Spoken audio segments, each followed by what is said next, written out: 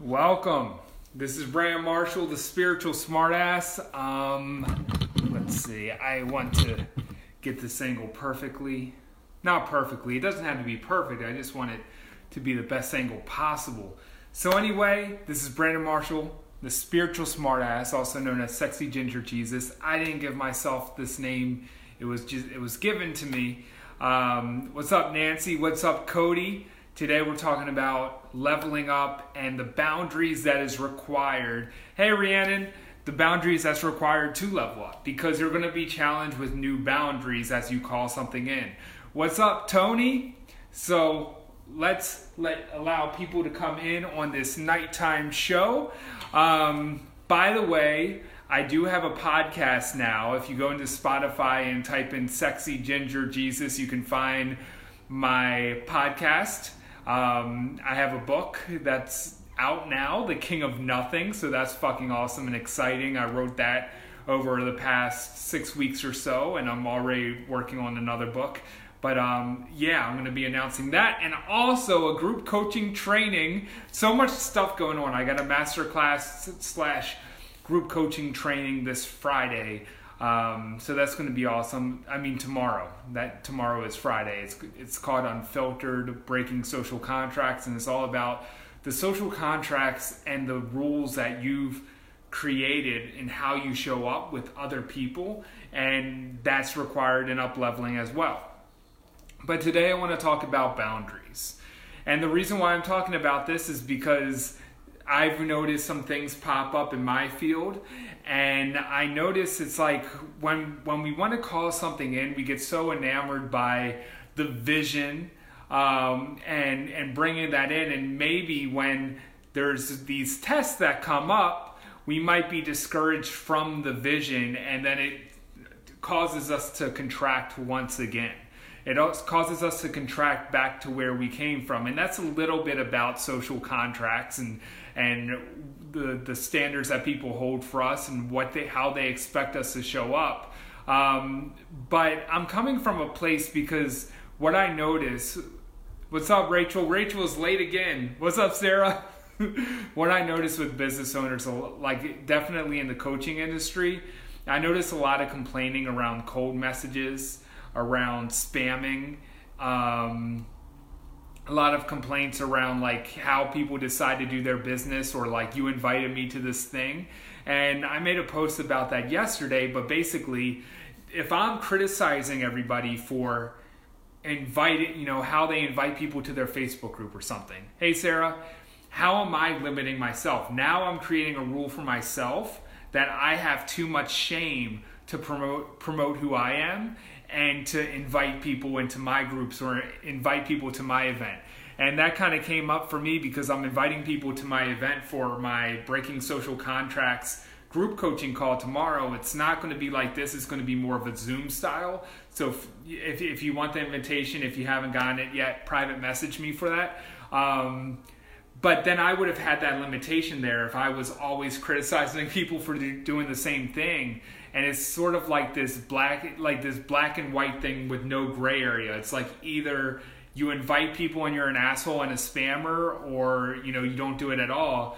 And really, there's like techniques and tools that can be used that can benefit you. Another example I have was I was on a call with a client, and he had resistance around sharing testimonials of his clients and how they benefited. All because there was this judgment that it made him look like a douchebag if he did that. So we carry on all of these rules of how we show up, and it limits our success because we're so caught up with what other people are doing or what is not allowed or whatever. And thank you, Gianna. Welcome. But yeah, so we get so caught up in these things. So it's like if you're complaining about cold messages, for instance, then you're also limiting yourself to do actual inspired reach outs on some level because you have a judgment there. And another thing about that is, boundary wise, I'm getting more cold messages than ever right now. I'm getting more pitches than ever because my audience is growing. So there's an energy there when you complain about people spamming and cold messages and things like that. you're also saying, no, I don't want to expand my awareness. I don't want to expand my visibility, because when you expand your visibility, automatically more people are going to cold message you and pitch you. So if you're telling the universe, like, I cannot handle these 3 people that pitched me their program out of nowhere because it made me feel weird, or and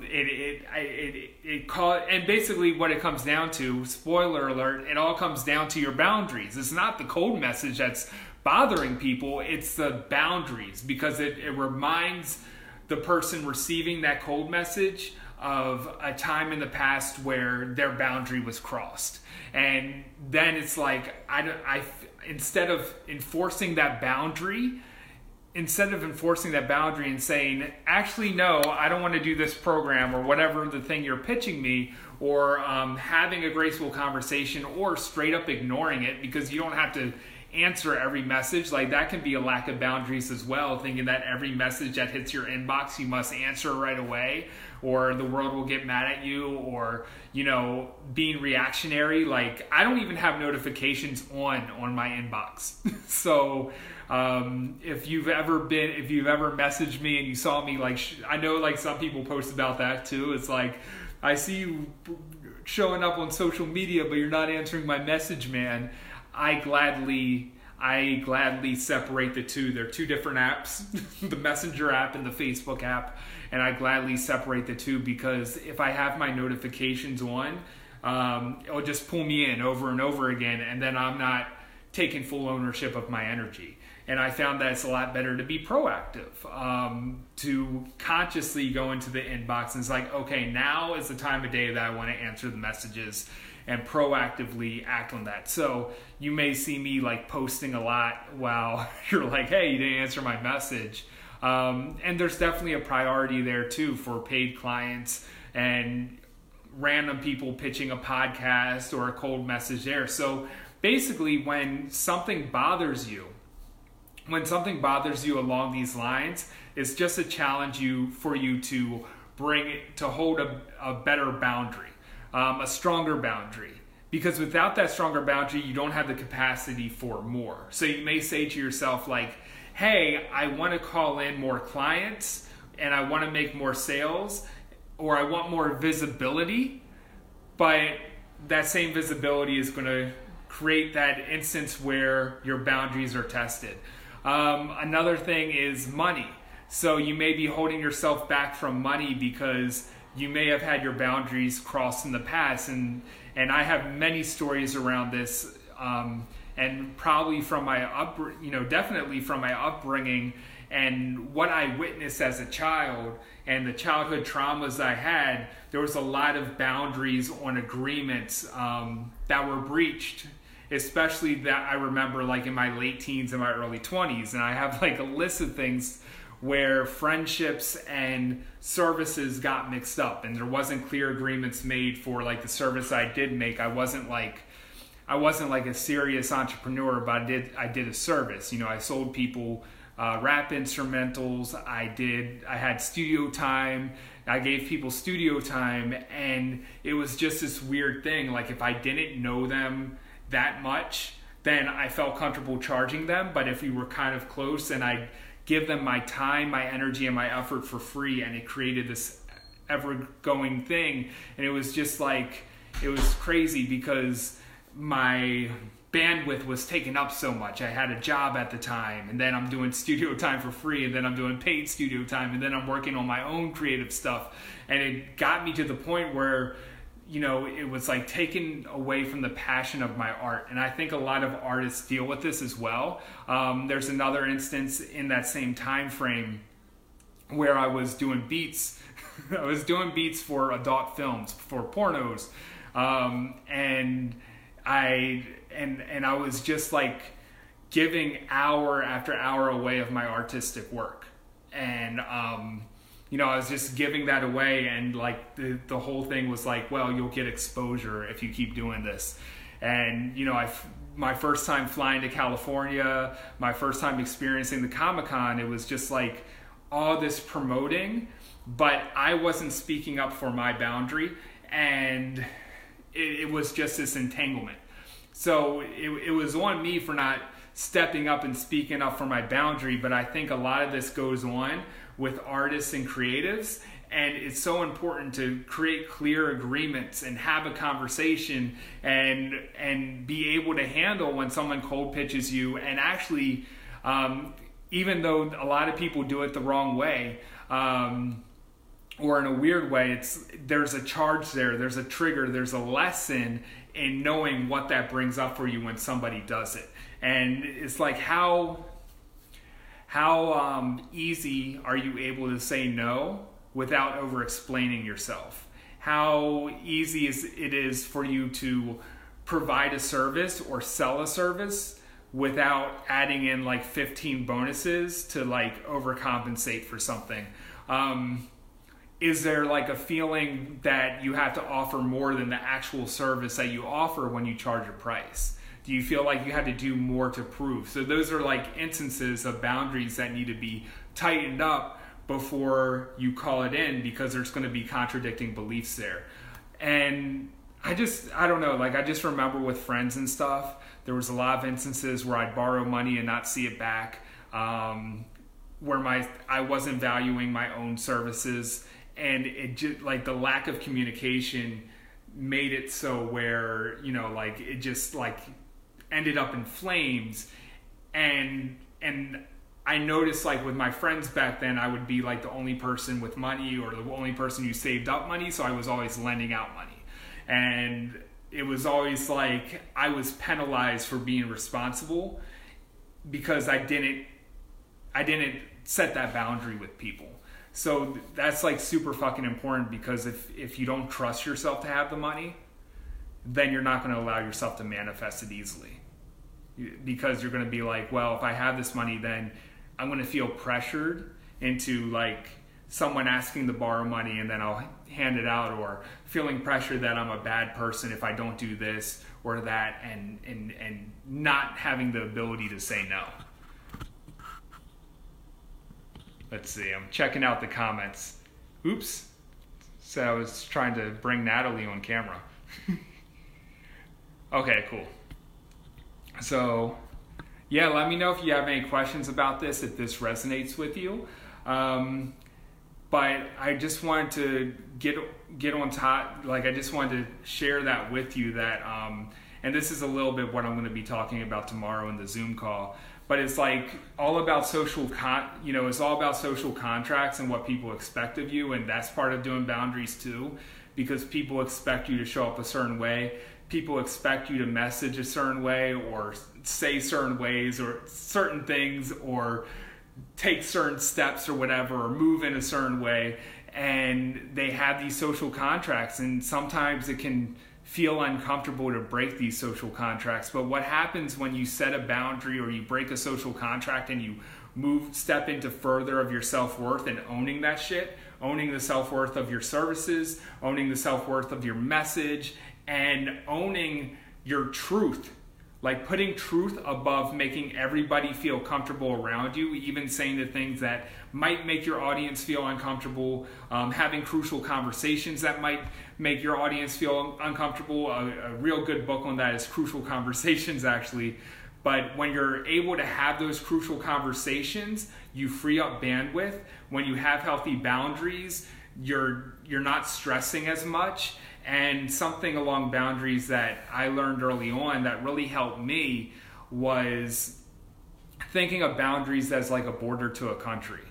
So when someone has been a pushover, sometimes the extreme course correct is to be somebody who builds walls and forces people out. So if you think of a country with walls, I'm going to build a wall. But like if you build a wall around your country, you can protect yourself from people coming in and robbing your resources, but then you block yourself from trade and having allies and working with people and having the services that are provided for you. So if you just look at it as, if I don't have walls, people are going to take from me, you're also robbing yourself from the love and the good things that you can receive.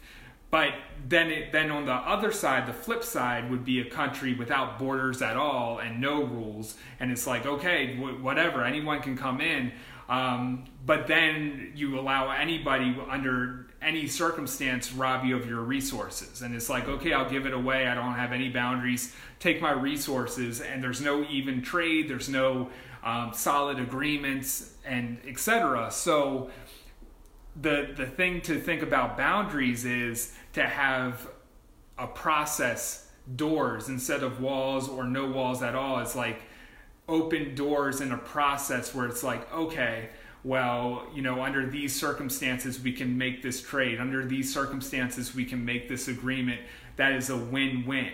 I think a lot of people, whether consciously or subconsciously, when they think of selling, it's sometimes we get caught up into thinking that it's a win-lose, or in order for me to win, someone else has to lose. And it doesn't have to be like that. That's not how a conscious business is ran or run.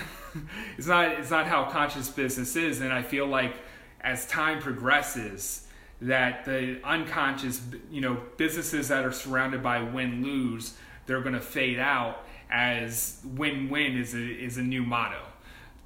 Hey Rochelle, what's up? Wave. So so it's like you got to focus on win-win-win agreements. And at least for me, I can speak for myself. I'm not a human design expert, but at least for me as a manifesting generator, what's best for me when someone pitches me to get on their podcast or pitches me a program, whatever it may be, what's best for me is to not say yes right away. Because something can feel like and you may have this experience, and if you had this experience, I invite you to delay time in your decision making. But sometimes I'll say yes right away to something, and then like 3 days later, I'm hoping like, oh man, I hope they cancel for this call. I don't know why the fuck I said yes. But it genuinely felt like a fuck yes in that moment for some reason. I just get caught up in the moment. I'm like, yeah, I'll do it. And then later on, I'm like, why did I say yes to that? It's not exciting me. It's not bringing me joy. So that's another thing when it comes to boundaries too, is like when someone proposes something to you, you get to add time to the equation.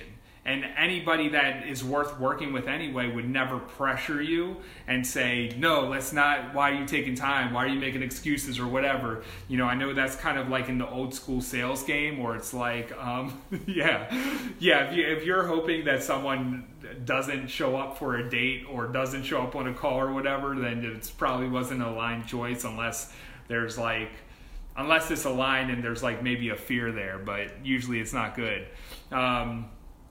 So yeah, adding time to the equation helps me, and just practicing being able to say no without feeling like you have to over-explain or lay out this super soft landing or whatever.